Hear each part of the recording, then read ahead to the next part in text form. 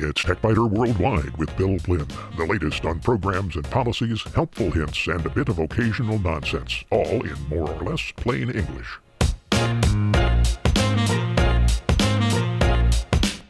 Podcast number 848 for the 8th of September, 2023.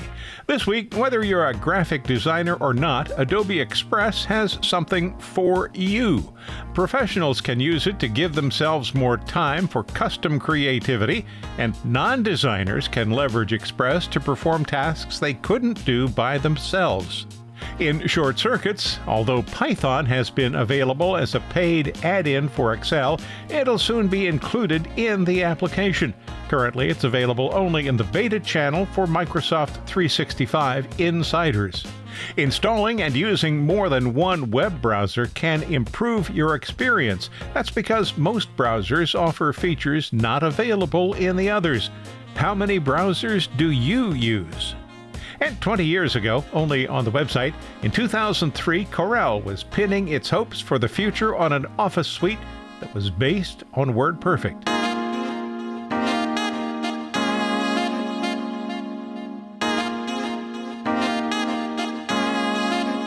You have access to Adobe Express if you're a Creative Cloud subscriber, but it's also available for free. Creative Cloud also includes Photoshop, Illustrator, and other creative tools. So what's the point of Express? That's actually pretty clear after you've used it for a few minutes. Tasks that could be cumbersome and difficult become quick and easy. I'm still recovering from a back injury and surgery, and part of that recovery involves learning to walk again. So when I made 5 circuits of the track at the community center, I wanted to let some friends know, but I didn't want to spend a lot of time creating a graphic. Express to the rescue. I looked through some various templates, found one that was intended to be a 4th of July greeting. In less than a minute, I had changed happy to 5 laps and changed 4th of July to 2,997 steps. Then I posted the image. Trifecta. Quick, easy, fun. Although Express is included in the Creative Cloud suite, it can be licensed individually for $10 a month, and there's also a free version that requires only a free Adobe account. There are limitations, of course, but even the basics are pretty impressive. You have access to thousands of templates, a limited collection of royalty-free Adobe stock photos, some Adobe fonts, design assets, quick actions, and other features. Free and paid versions both work on desktop and mobile systems, and the free version even gets 5 gigabytes of online storage. The $10 a month plan includes all premium templates and design assets, along with more than 20,000 licensed Adobe fonts, curved type, grids, and font pairs. You can also use more than 160 million royalty-free Adobe stock collection photos and premium features such as refine cutout, resize, and graphic groups. In addition to 100 gigabytes of storage, the paid version can create PDF documents and has access to Creative Cloud libraries. It also allows users to add their own branding, logo, colors, and fonts. The premium plan includes several other apps: Premiere Rush for shooting, editing, and sharing videos, Photoshop Express for editing and retouching images, creating collages, and combining photos, Adobe Spark Video for creating video slideshows, and Adobe Spark Page for creating web pages. If you remember Adobe Spark, you might think that it was a lot like Express. Well, that's very true. Adobe Express is the replacement for Adobe Spark. Express includes all the functionality and content from Spark and adds a lot more. The beta version of Express is available only for desktop computers, but all of the new features will be included in mobile versions when they're out of beta. So you'll find features from Photoshop, background removal, and other photo editing tools, as well as Illustrator-like vector graphics tools and text. Express can also be used for layout design projects, so there are some InDesign features in there too. Some Firefly functions are present in Express. Firefly is Adobe's AI tool set for Photoshop. It was released in March of this year. So you'll find 3D text effects, a text-to-image generator, and some other Firefly features in Express. More will be added as they become available. One of the handy text effects can cover text with a pattern. I tried asking Express to cover some text with gems and was quickly shown 4 examples. Users can instruct Express to try again, and each iteration produces a new set of 4 images. If you're looking for an image to place in the background, describe the image and then choose the type of image you want, photo, graphic, or art. You can also specify a few other techniques. I tried a field of mature corn with sun behind it. You'll see the result on the TechByter Worldwide website. You might think of Express as a one-stop development application for quickly working with still images, video, and audio. It'd be easy to think of it as a way for non-designers to create effective messages. Well, that's accurate, but it's also a good tool for designers who can use a template to start a project, then rework as much of it as desired for the finished project. Or they can just simply start from scratch the way they always do. It's intended to be quick, easy, and even fun. Creative Cloud subscribers have already been invited to try the beta. If you haven't received your invitation yet and you are a Creative Cloud subscriber, head over to the Express site where you can sign up. You'll find a link on the TechByter Worldwide website. If you find these podcasts useful, and I hope you do, might you consider a donation? There are no ads here, and support from listeners is the sole source of income. It's easy. Just visit the website and click the donate button near the top of any page. You can make a one-time donation or schedule a repeating donation every month. I thank you. And so does the cat.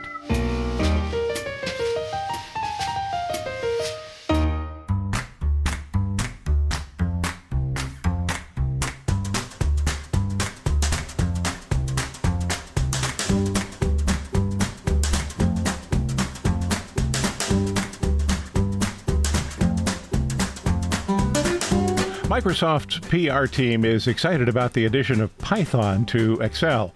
This is a big deal, but it's currently just for Microsoft 365 insiders who are enrolled in the beta channel. And maybe it's not quite as big a deal as Microsoft would have us believe. Python has actually been available as an Excel add-on for many years, and Python can be added to LibreOffice and OpenOffice.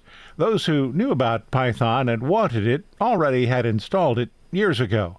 But having Python built into Excel will make it available to all users once it's out of beta. By the way, Python is a reference to Monty Python, the BBC television program, not the snake. So my reference to a snake in the title on the website was a red herring. So this is a big deal because Python is a high-level programming language that's easy to learn and adds some surprisingly powerful features to Excel. I'm working on a more in-depth examination of Python in Excel and Python generally, so today's report is more of an introduction and a glance at the future. I'll start with a look at the past. Guido van Rossum developed Python starting in the late 1980s. The current version, Python 3, was released in 2008. It has become one of the primary languages used to teach programming, replacing BASIC, which was used in the early days of personal computers.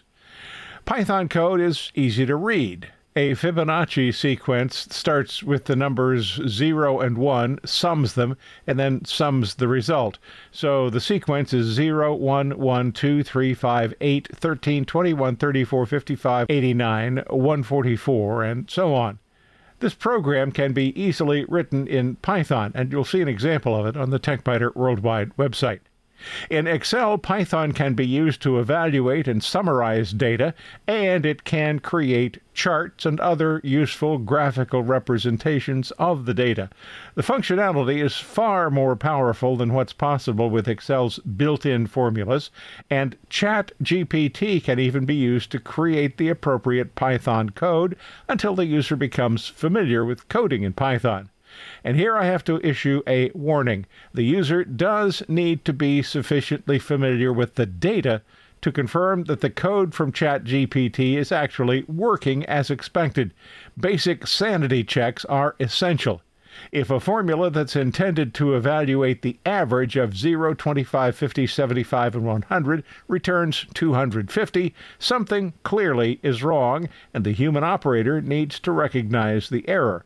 As with any other programming language, the interpreter will catch syntax errors, but not logic errors.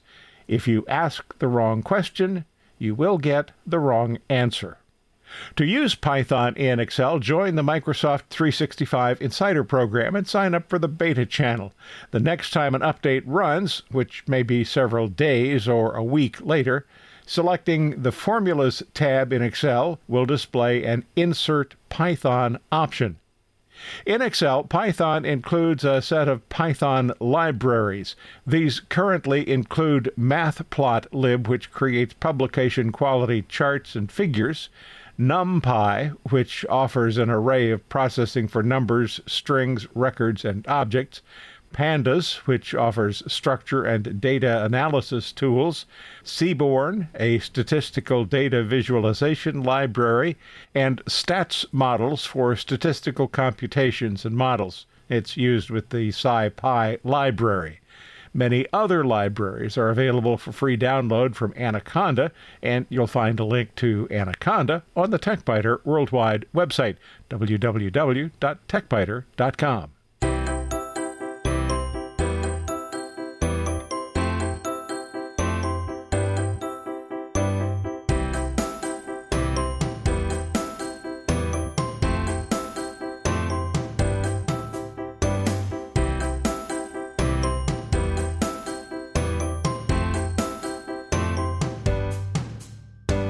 Sometimes I mention that my preferred browser is Vivaldi because of its flexibility, but it is not my only browser.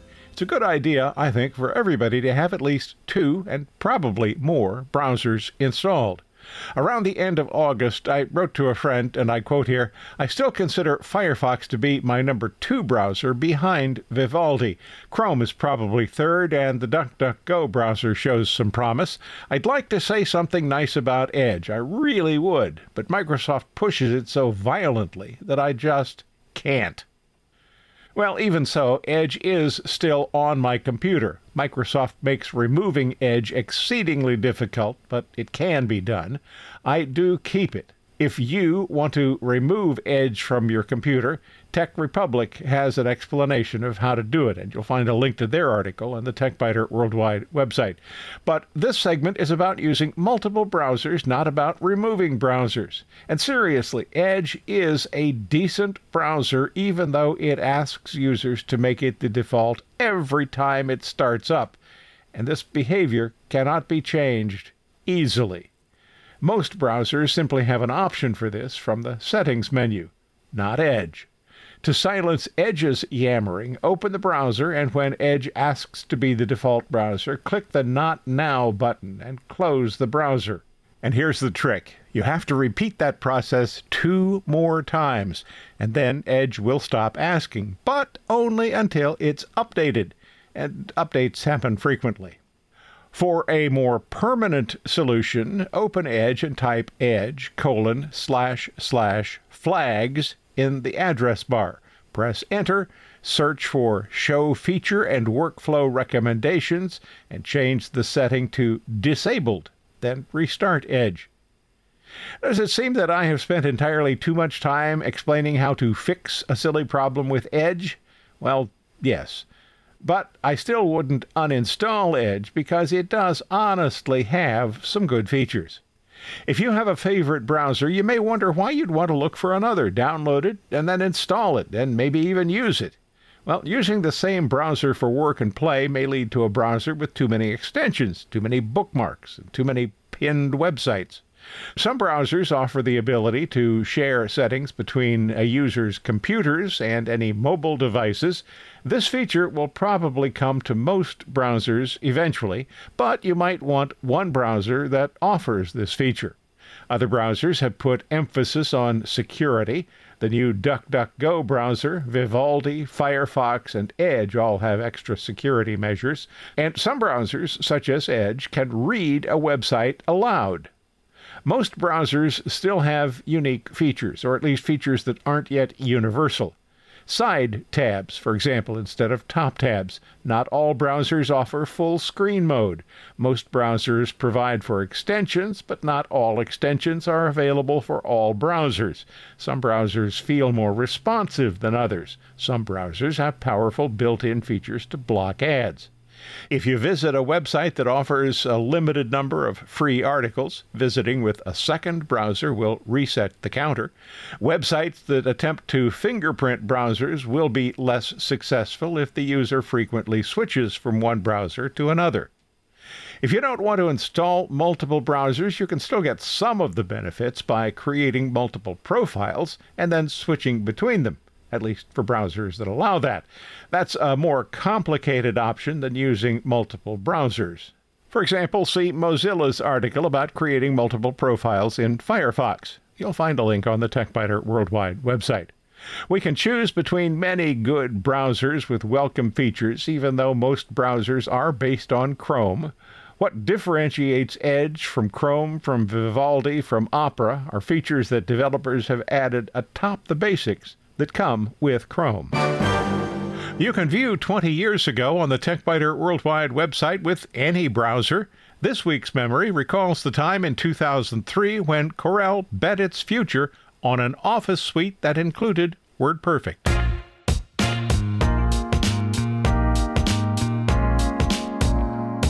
Thanks for listening to TechByter Worldwide. I'm Bill Blinn. There's more on the website, techbyter.com, and if you have a question or a comment, use the contact link you'll find there. Stop by again next week for another session.